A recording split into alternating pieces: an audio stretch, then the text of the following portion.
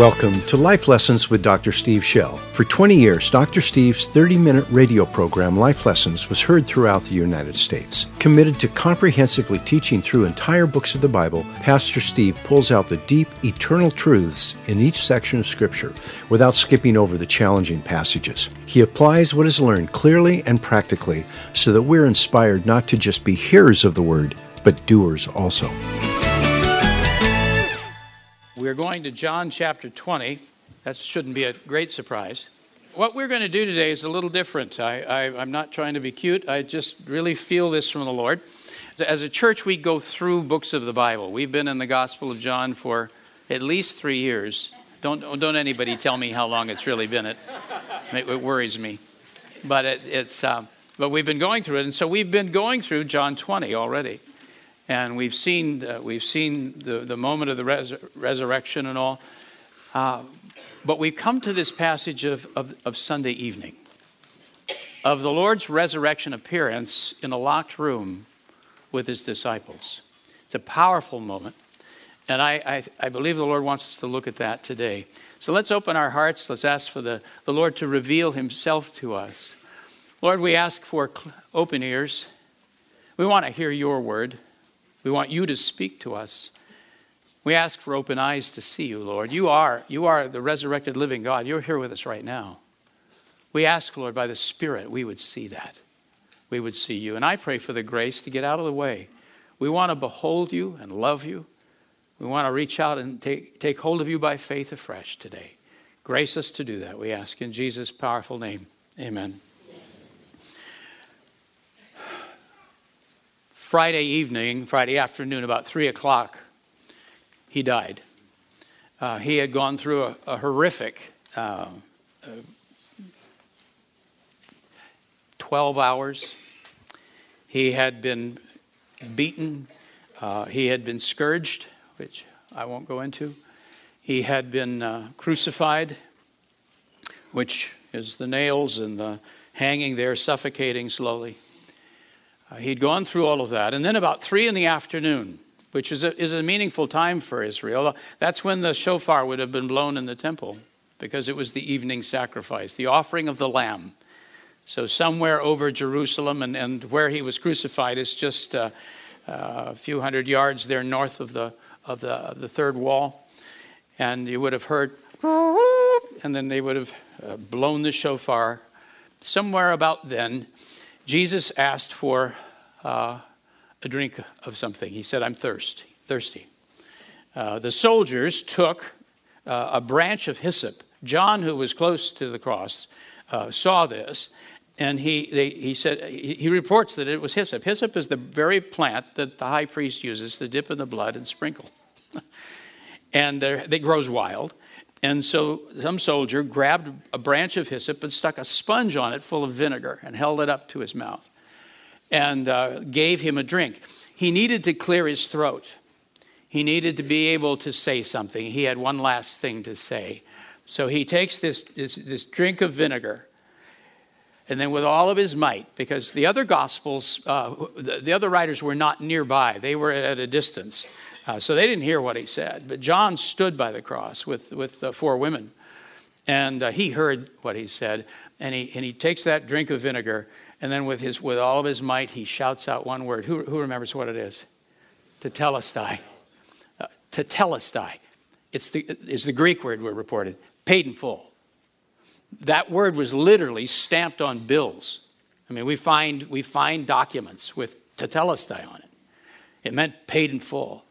So he takes this drink, he shouts, paid in full, and then he gave up his spirit. They didn't kill him, he left. And he drops. 2 old men are watching this. One is Joseph of Arimathea. He's a wealthy man, and he actually owns a new tomb that he's had dug in the limestone wall near about 100 yards away.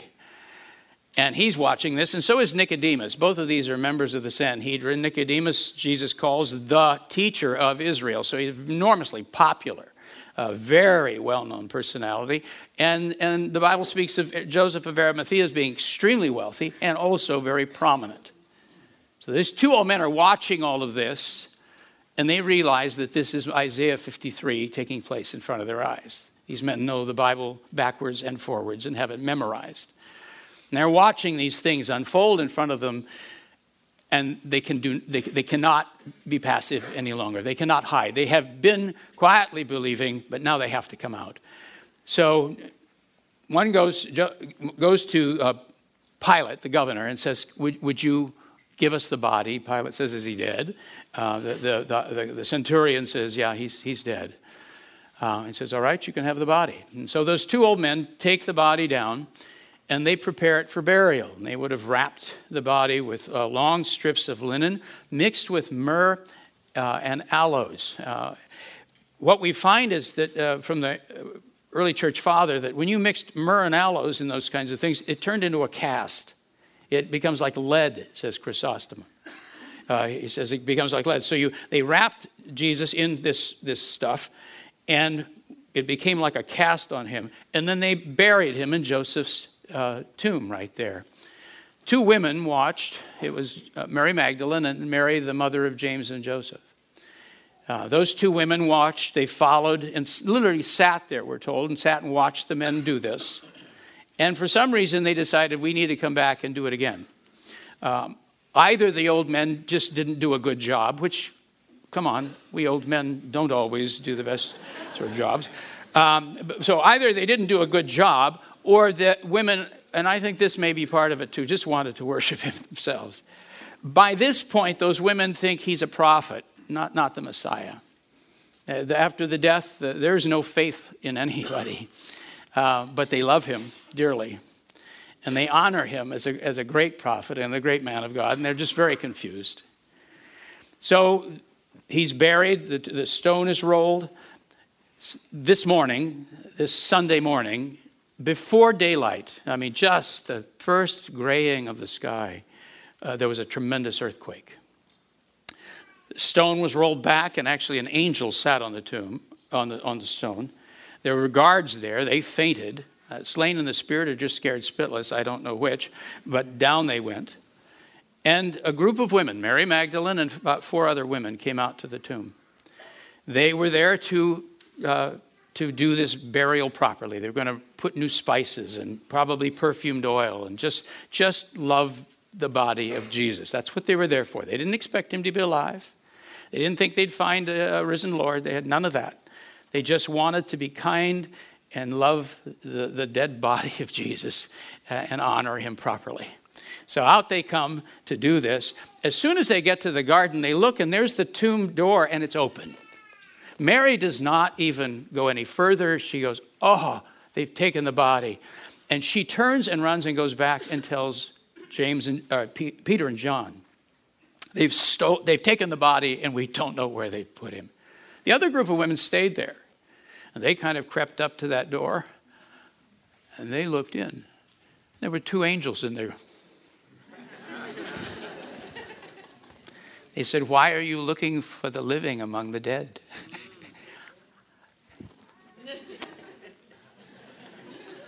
Because we didn't believe.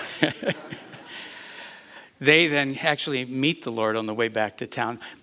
Mary goes to James, to John and Peter, and she says they've stolen the body. Those 2 men immediately run back to the tomb.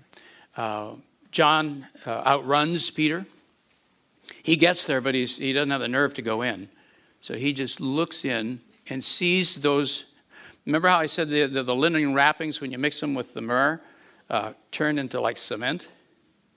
There's those things, but nobody's in them.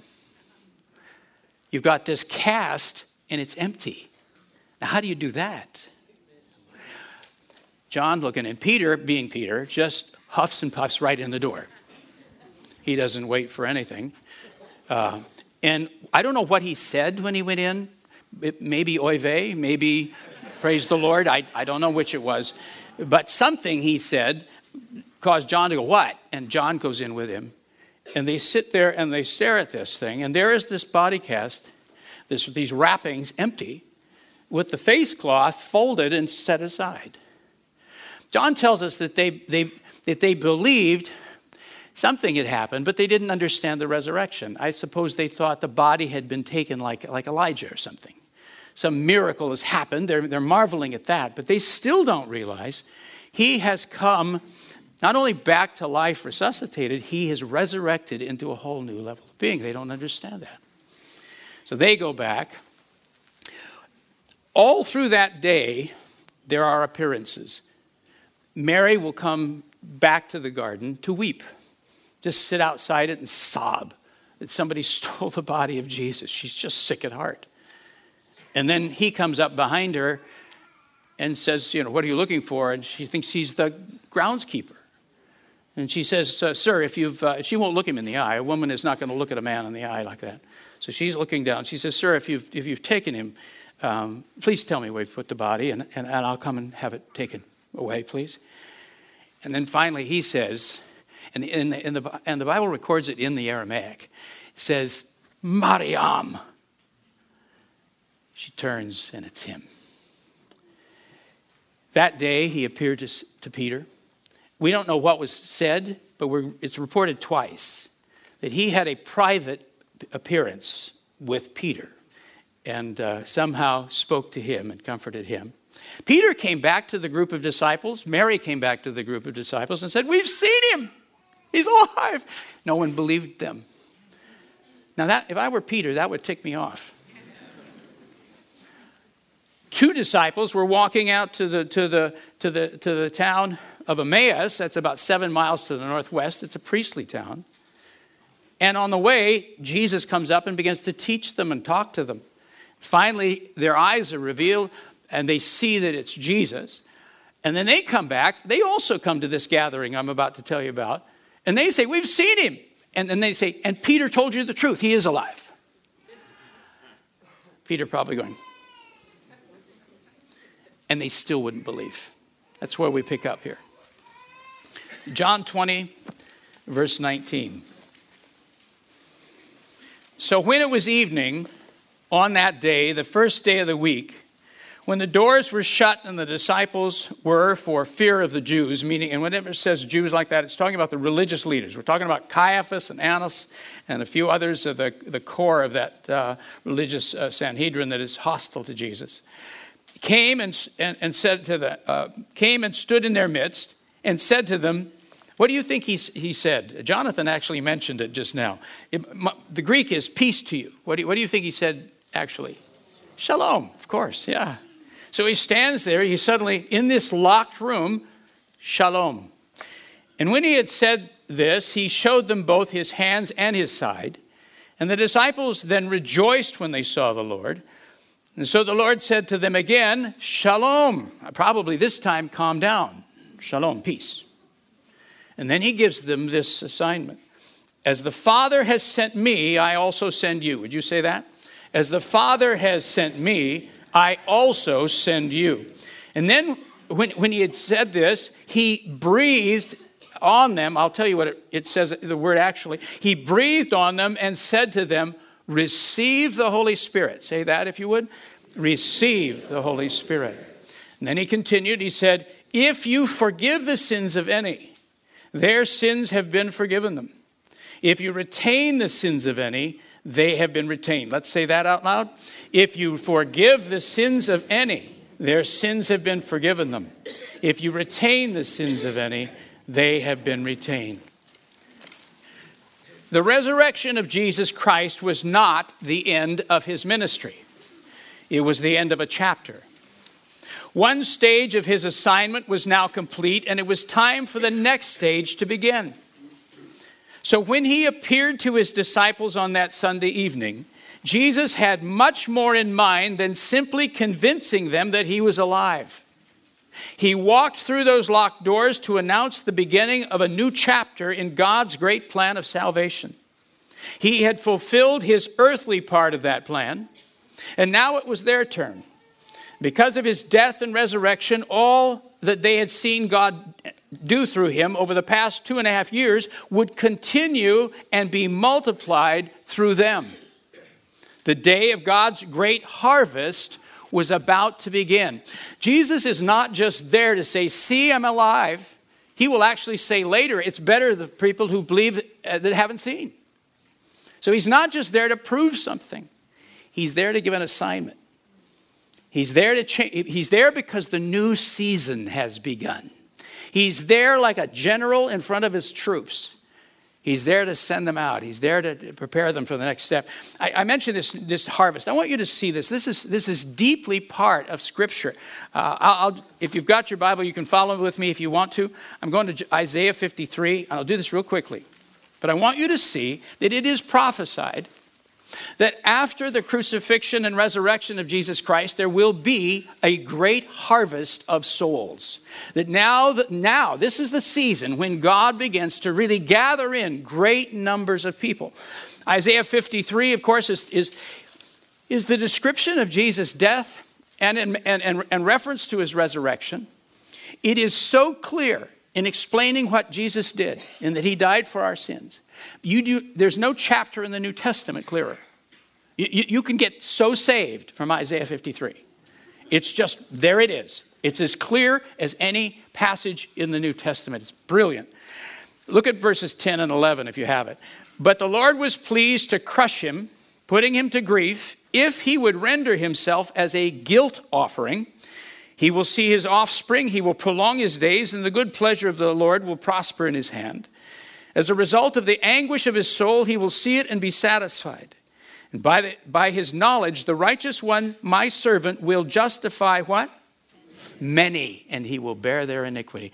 All right, so now you've had, here's been the great sacrifice. Look at Isaiah 54. It opens up and it says, shout for joy, O barren one. Who's the barren one? Israel. Israel hasn't produced any fruit to speak of. They haven't evangelized the world. We don't have a great harvest here. We're just barely hanging on to our faith. He speaks to Israel and he says, shout for joy, O barren one. Break forth into joyful shouting with a cry aloud, you who have not travailed, birth pains. For the sons of the desolate one will be more numerous than the sons of the married woman, says the Lord. Enlarge the place of your tent, enlarge the curtains of your dwelling. Spare not, lengthen your cords and strengthen your pegs, for you will spread out abroad to the right and to the left, and your descendants will possess the nations and will resettle the desolate cities. Now that Christ has been crucified, now that he has risen from the dead, people of God, prepare a big tent because huge numbers are coming in. People are going to be gathered from all over the nations of the world. Has that happened? Is it still happening? You're living in the time of the greatest harvest that the world has ever known. Right now, there's about 2 billion people who will at least call themselves Christians out of 7 billion something. Look at the proportions of this. I mean, this has grown from a handful of people to an enormous percentage of the planet Earth, and it's still growing. Expand your tent. They're coming in. They're coming in from all the nations of the world, not just Israel. There are men and women here in our church who are Jewish and are serving Jesus Christ. I wish I were, but I'm not. I'm a Gentile, but I'm now included. I'm now part of this great harvest. Look at Isaiah 55, verse 1. I'll just show you that. Here's the gospel call. Ho, everyone that thirsts, come to the waters. You who have no money, come buy and eat. Come buy wine and milk without money and without cost. The invitation is anyone thirsty, anyone hungry, anyone want God, you're all welcome. Look at Isaiah 56. I'll look at verse 3. Let not the foreigner, that's all of us who are not Jewish, who has joined himself to the Lord, say, the Lord will surely separate me from his people. Neither let the eunuch say, I am a dry tree. In other words, those who are ceremonially unclean. Let all the peoples of the earth, those who aren't Jewish, those who grow up in all of these different backgrounds, people who are ceremonially unclean, let them not say they don't belong to the Lord. He says, for verse 5, to them I will give my house, in my house and within my walls, a memorial, a name better than sons and daughters. And I will give them an everlasting name which will not be cut off. And you talk about gathering it in. Jesus is saying to his disciples, that begins now. I have risen. As the Father sent me, I send you. Go. Here we go. The harvest begins. Let's go back to this. Over the course of the past 4 days, He had taught them about this new season that lay ahead. And underlying it all was the promise that after he was glorified, they would enter into a relationship with God far deeper than any human had ever experienced. Did you hear what I just said? Jesus, his resurrection, his ascension, marks the point in which there is a relationship with God that nobody except himself had ever experienced before. And I give you a reference there to John the Baptist. He and the Father would come to dwell within them, and the Holy Spirit would fill their innermost being so abundantly that his presence would be like rivers of living water. That moment was fast approaching. His suffering, death, and resurrection had made it all possible. So after a busy day of appearing to numerous disciples, Jesus walked into that locked room where many were fearfully hiding, and like a general addressing his troops, made it absolutely clear to them that everything he had said to them over the past 48 hours, which they hadn't really believed at the time, was in fact going to happen. That evening, he gave them and us an assignment, an empowerment, and spiritual authority. Would you say those three with me? An assignment, an empowerment, and spiritual authority. Let's do it once more. An assignment, an empowerment, and spiritual authority. For the past 2.5 years, he had modeled what their future ministry should look like. Then by his cross and resurrection, he had broken the power of sin and death, so that now all who believed in him would become capable of doing the same sort of ministry that he did. We have a class right now going on called Doing What Jesus Did because of this. Because we have been called and invited to do the same sort of ministry that he did. He reminded them that the scriptures had prophesied that this would happen. And then he breathed on them and said, receive, literally in the Greek, take the Holy Spirit. And Luke tells us that he also told them to wait for that power to arrive. He had done his part, now it was their turn. Now let's go back and look more closely at John's description of that Sunday evening. Let's join those disciples in that locked room and receive for ourselves Jesus' assignment, his empowerment, and his spiritual authority. It's important to me. I think what the Lord wants, he wants us to go right back into that room and live it. Wants us to see it, wants us to feel it, wants us to be there, as it were, and respond. All right, verse 19. At this verse, John takes us forward in time to the early evening of that same day. He uses a word which tells us the events he's about to describe took place before the next day. That upper room or that locked room gathering is taking place on late Sunday. The disciples were gathered at an undisclosed location, and John pictures their frightened, defeated condition by telling us the doors where the disciples had been locked. That's what it says, not just shut, locked, because of the fear of the Jews, the religious leaders. They were afraid that Caiaphas and his core of hostile leaders within the Sanhedrin were not satisfied after executing Jesus, but also wanted to eliminate his disciples to prevent the movement Jesus had started from continuing. It would take a strong lock to prevent the temple police from breaking down that door, but John tells us that it was locked to show us the fear that had gripped them, and also to help us imagine the shock that filled that room when Jesus came and stood in the middle of their gathering. Luke says the disciples were terrified and filled with fear because they thought they were seeing a ghost. No wonder the first words out of Jesus' mouth were, peace to you, or shalom. He wanted them to calm down. People often look at that, and that he came into a locked room, and the idea is that he's ghost-like. It's sort of, he came into the room sort of,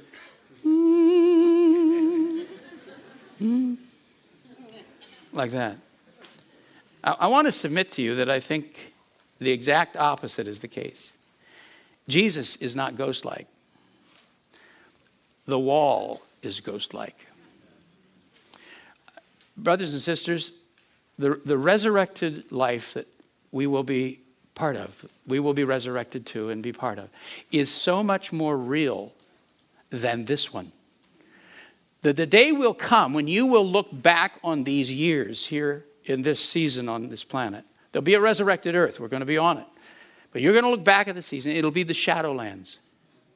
This will be that dark, misty season. Oh, I remember that. What a strange place that was. You are going to be resurrected into a body just like his. You're going to see here in a second. It's solid. This is not a mysterious body. It's not a vaporous sort of thing like, it's real. He says, touch me.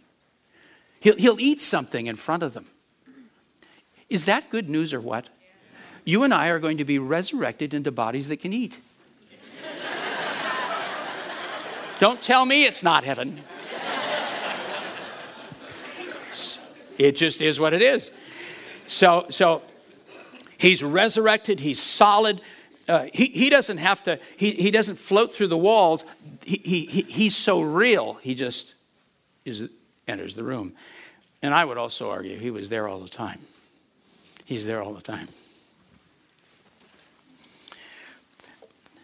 After saying that, Jesus also showed them the hands inside.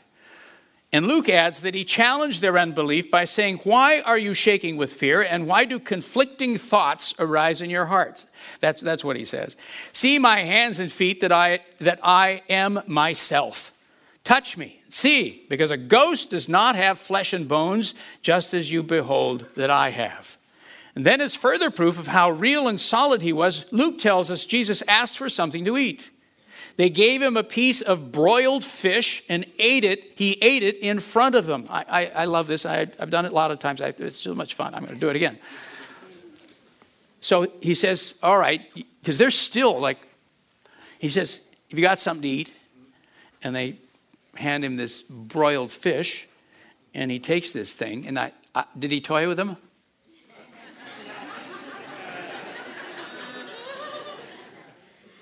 And he eats it, and you know what this is about. They're all watching to see if it falls out. And it didn't. He eats this in front of them. Look at me, touch me, see me, I'm real. After that, Luke says he reminded them that he had taught them that it was prophesied in the scripture that he would suffer, die, and rise from the dead on the third day. And then he added that the scriptures also promised that repentance for forgiveness of sins would be proclaimed in his name to all the nations beginning in Jerusalem. He said that in that same meeting.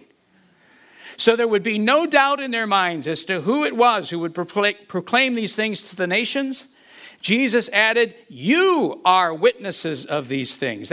This was their assignment. They were to go and proclaim what the scriptures said about Jesus, and then to testify to their listeners that they had seen with their own eyes those prophecies fulfilled. I think that it was at this point in his message that Jesus spoke the command that John records. Peace to you, just as the Father has sent me as his representative. I am also sending you forth. He uses two words there. Just as the Father apostle, as he has sent me, endowed with authority as his representative, I send you forth. In other words, they would bear witness to him by following his spiritual leadership and by depending on his power and authority in exactly the same way as he had done with the Father. The Father had directed every action in his ministry and inspired every word he preached. In the same way, he would direct every act of their ministry and inspire every word they preached. And all of this would be now possible because of his death and resurrection. After giving his disciples that assignment, Jesus did something which still causes much debate among Bible students of the Bible. John literally says he inbreathed them and said to them, take the Holy Spirit. His action raises the question as to whether it was at this moment or later at Pentecost that Jesus gave his disciples the promised indwelling of the Holy Spirit. Have you heard that debate? People will say, see here now, John says, reports that he breathed on them and said to receive the Holy Spirit. Well, did they get it then or did they get it at Pentecost? And people say it's the Johannine Pentecost, as though John wasn't present at Pentecost. It's really stupid, but they do say that. But to answer that question, We need only place his action and words back into the larger context which Luke provides. Remember this. Luke records the same meeting.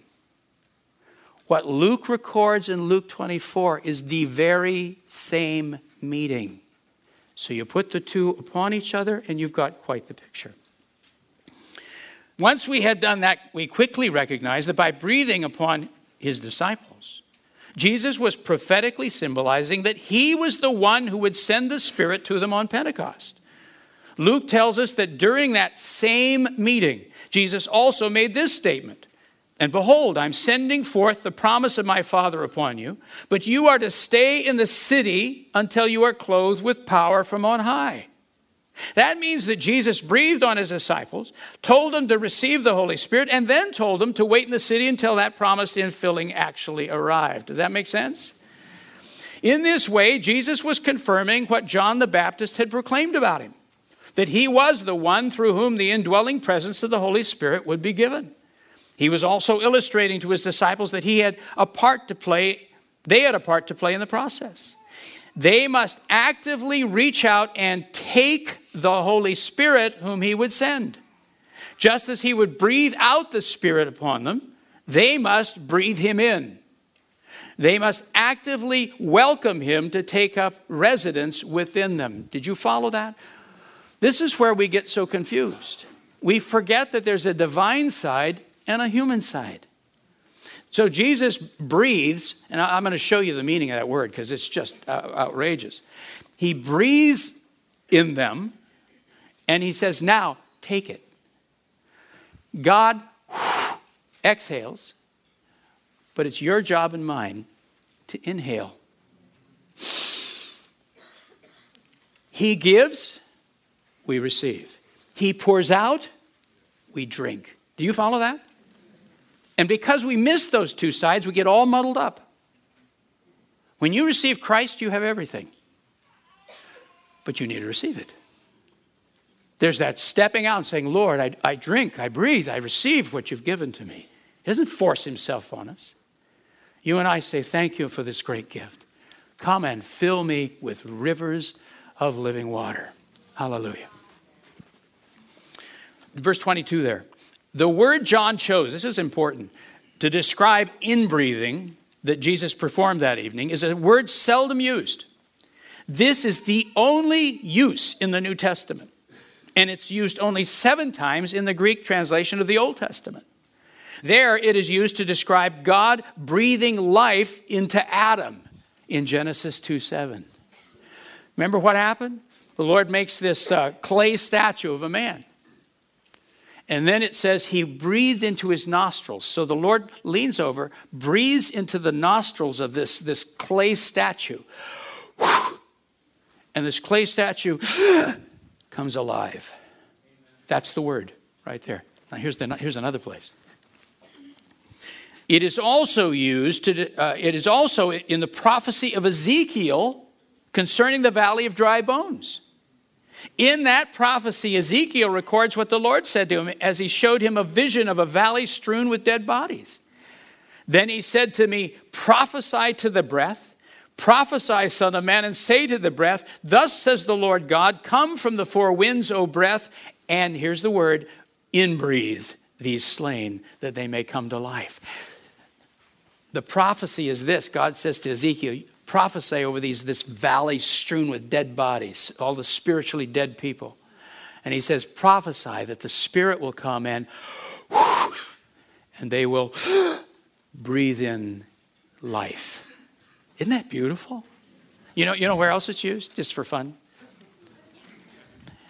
Elijah, when he has the dead boy, and he lays on top of him, and 3 times he breathes into the dead body, and the boy comes to life. That's the word. Since Luke tells us that at that gathering, Jesus had already opened their minds to understand the scriptures, It is very possible that during his explanation of Bible passages, he reminded them of the promises found in Ezekiel chapters 36 and 37, which are all about the baptism of the Holy Spirit. In that case, the image of Ezekiel blowing or inbreathing dead bodies, or asking that the Spirit would, which represented the spiritual deadness of God's people, would be fresh on their minds. And they would have remembered that the Lord had promised Israel, I will put my Spirit within you, and you will come to life. In order to be Jesus' witnesses and carry on his ministry, the disciples would need to be filled with the Holy Spirit, and they would need spiritual authority. So no sooner had Jesus said, take the Holy Spirit, than he added, if you forgive the sins of someone, those sins have been forgiven them. If you hold fast the sin of someone, they have been held fast. We have an assignment, we have an empowerment, and now we have authority. Verse 23. If we put Jesus' words about spiritual authority into the larger context Luke provides, their meaning becomes clear. Apparently, just before he made this statement about forgiving or holding people accountable for their sins, he said this, thus it is written that the Christ would suffer and rise again on the third day, and that repentance for forgiveness of sins would be proclaimed in his name to all the nations.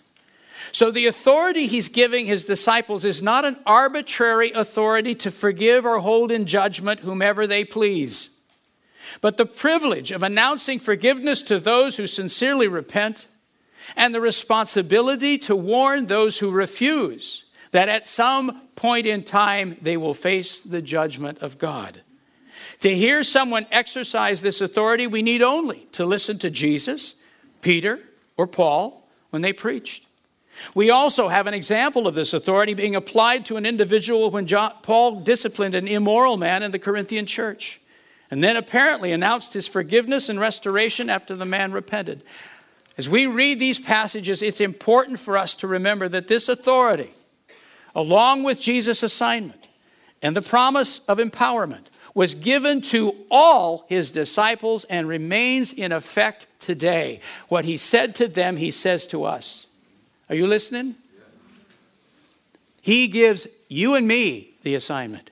He breathes and says, take, receive, in-breathe the Holy Spirit. Be full of the Spirit. And he says to you and me, and I give you authority.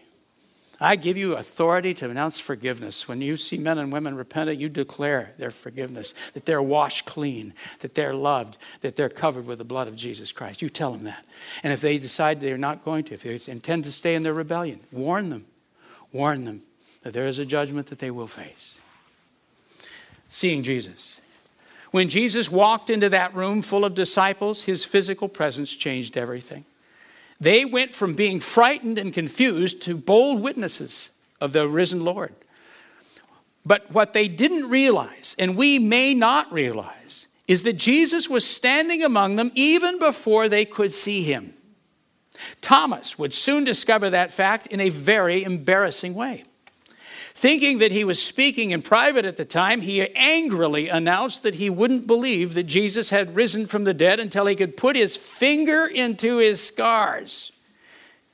Remember that? This group with this meeting we just talked about breaks up, goes out. Thomas isn't there. They go to Thomas. They said, he was there. He ate in front of us. We touched him. He's real.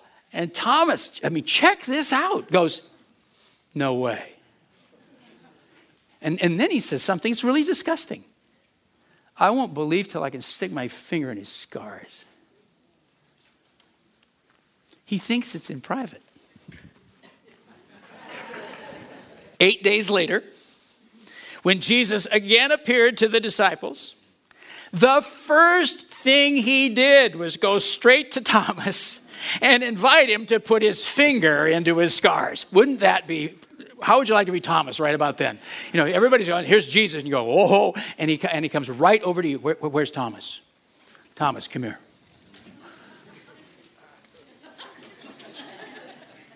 Go ahead, bud. I don't need to now. I'm fine. I'm good. Do you think he touched him? I don't. I would no, I got it. I'm in this.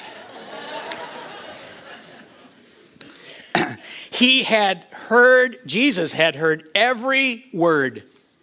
He was present even when they couldn't see him. And he's present here with us right now. Look, he's here now. Just as much. That'll change your life, by the way, that truth. If you realize there is no private moment. Never are you alone when Jesus is not in the room. Boy, I tell you, as a young teenager, I met the Lord when I was 12. But boy, does that change the way you date. You got Jesus riding in the back seat, you know. Where are we going? Where do you want us to go? It just changes everything, doesn't it? Changes how you do business, changes how you talk. There's no private moment at home when you're saying things. He's not there listening. You're never in private. He's always with us, which is a lovely thing, but also sort of, we should know it. Our response. Since Jesus' words were not simply directed to that room full of people, but to every person who believes in him through their word, let's picture him standing in front of us right now and ask ourselves 3 questions. Number 1, do I personally know him? Or is this my day to surrender to him as my Lord and to trust him to forgive my sins? If Jesus were to appear physically right now and stand here among us, what would be your reaction? Would you look up and say, why, it's Jesus. I've always wanted to meet him.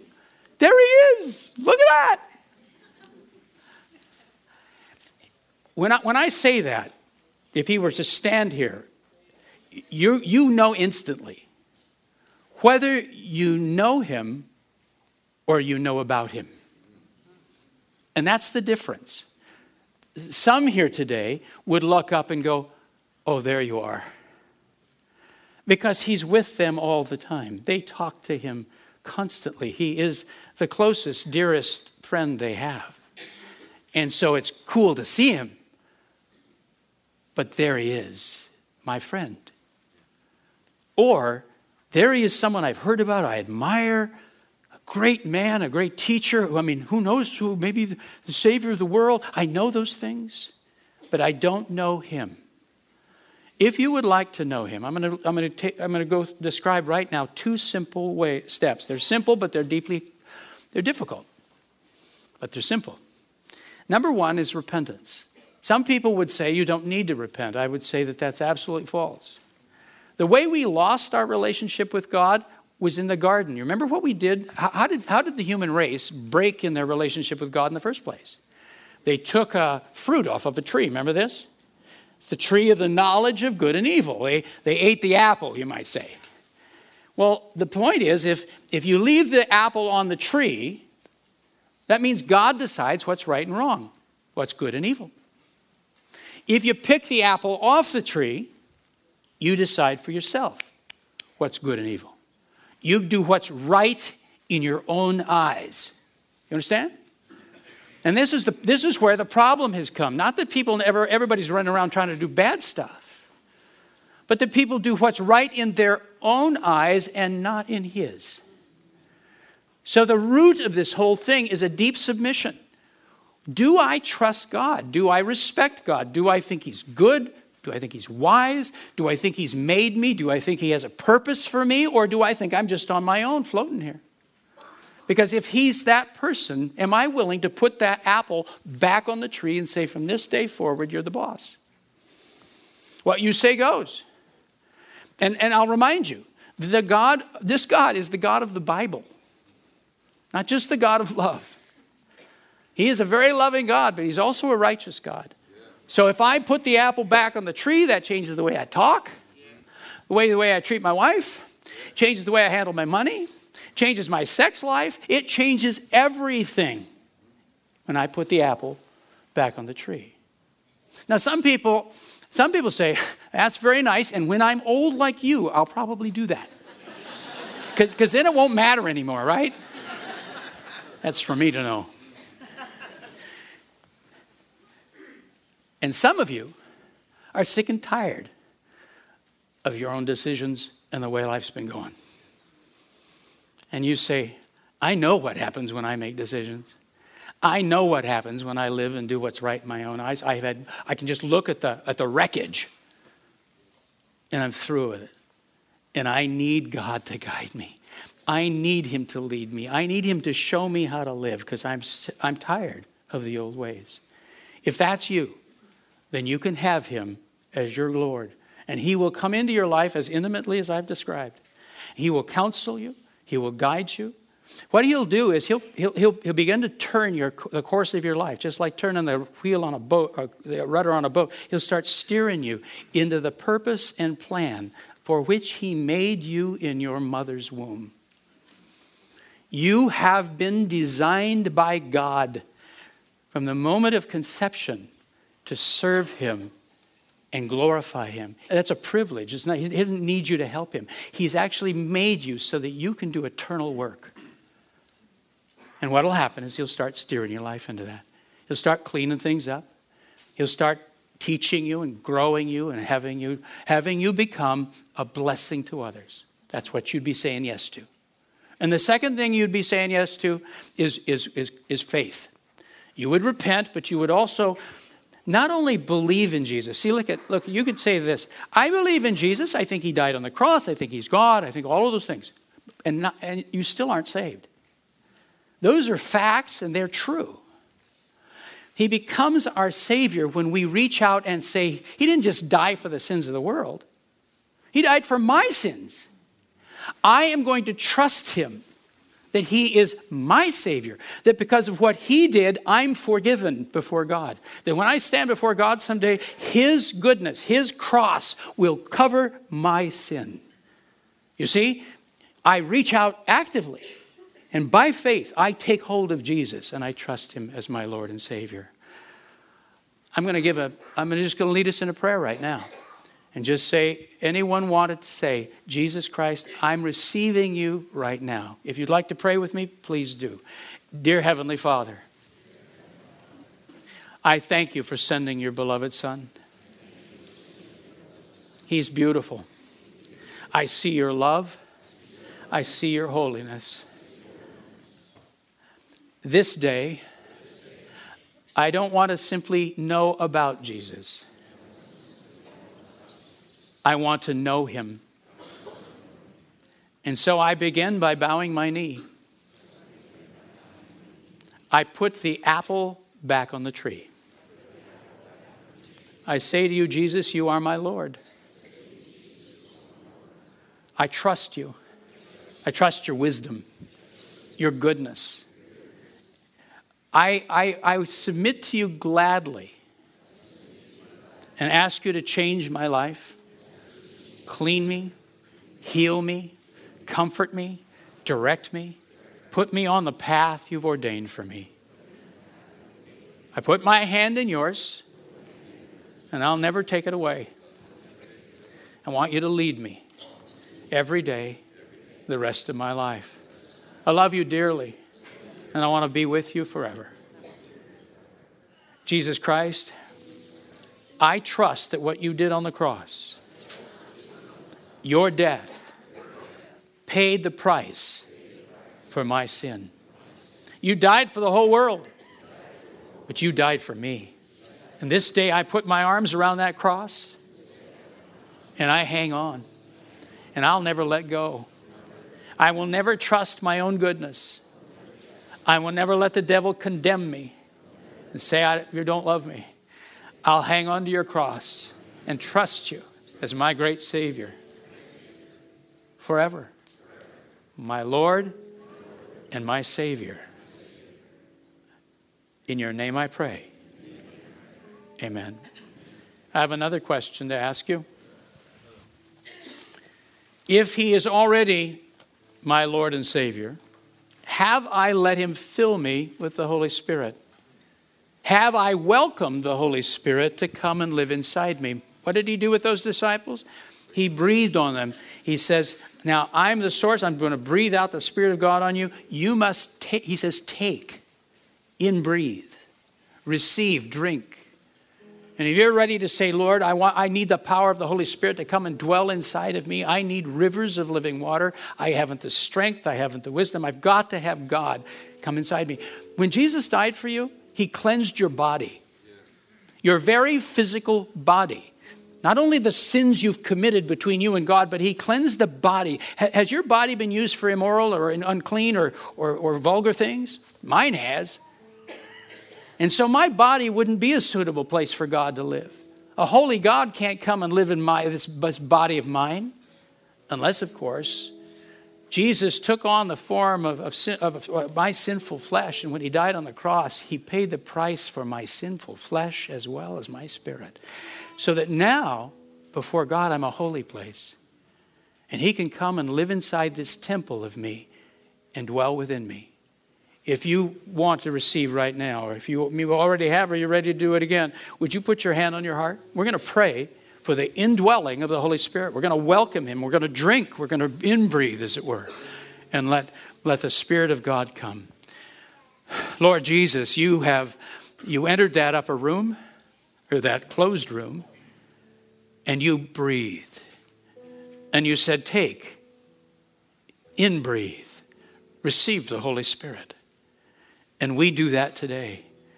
As we stand in your righteousness, in your death and resurrection, as we stand with you as our Lord and Savior, we're right there with them. As you breathe on us, we breathe in. And you might even, if you feel comfortable doing it, just take a deep breath right now. Just say, come, Holy Spirit. Just breathe him in. You are welcome to us.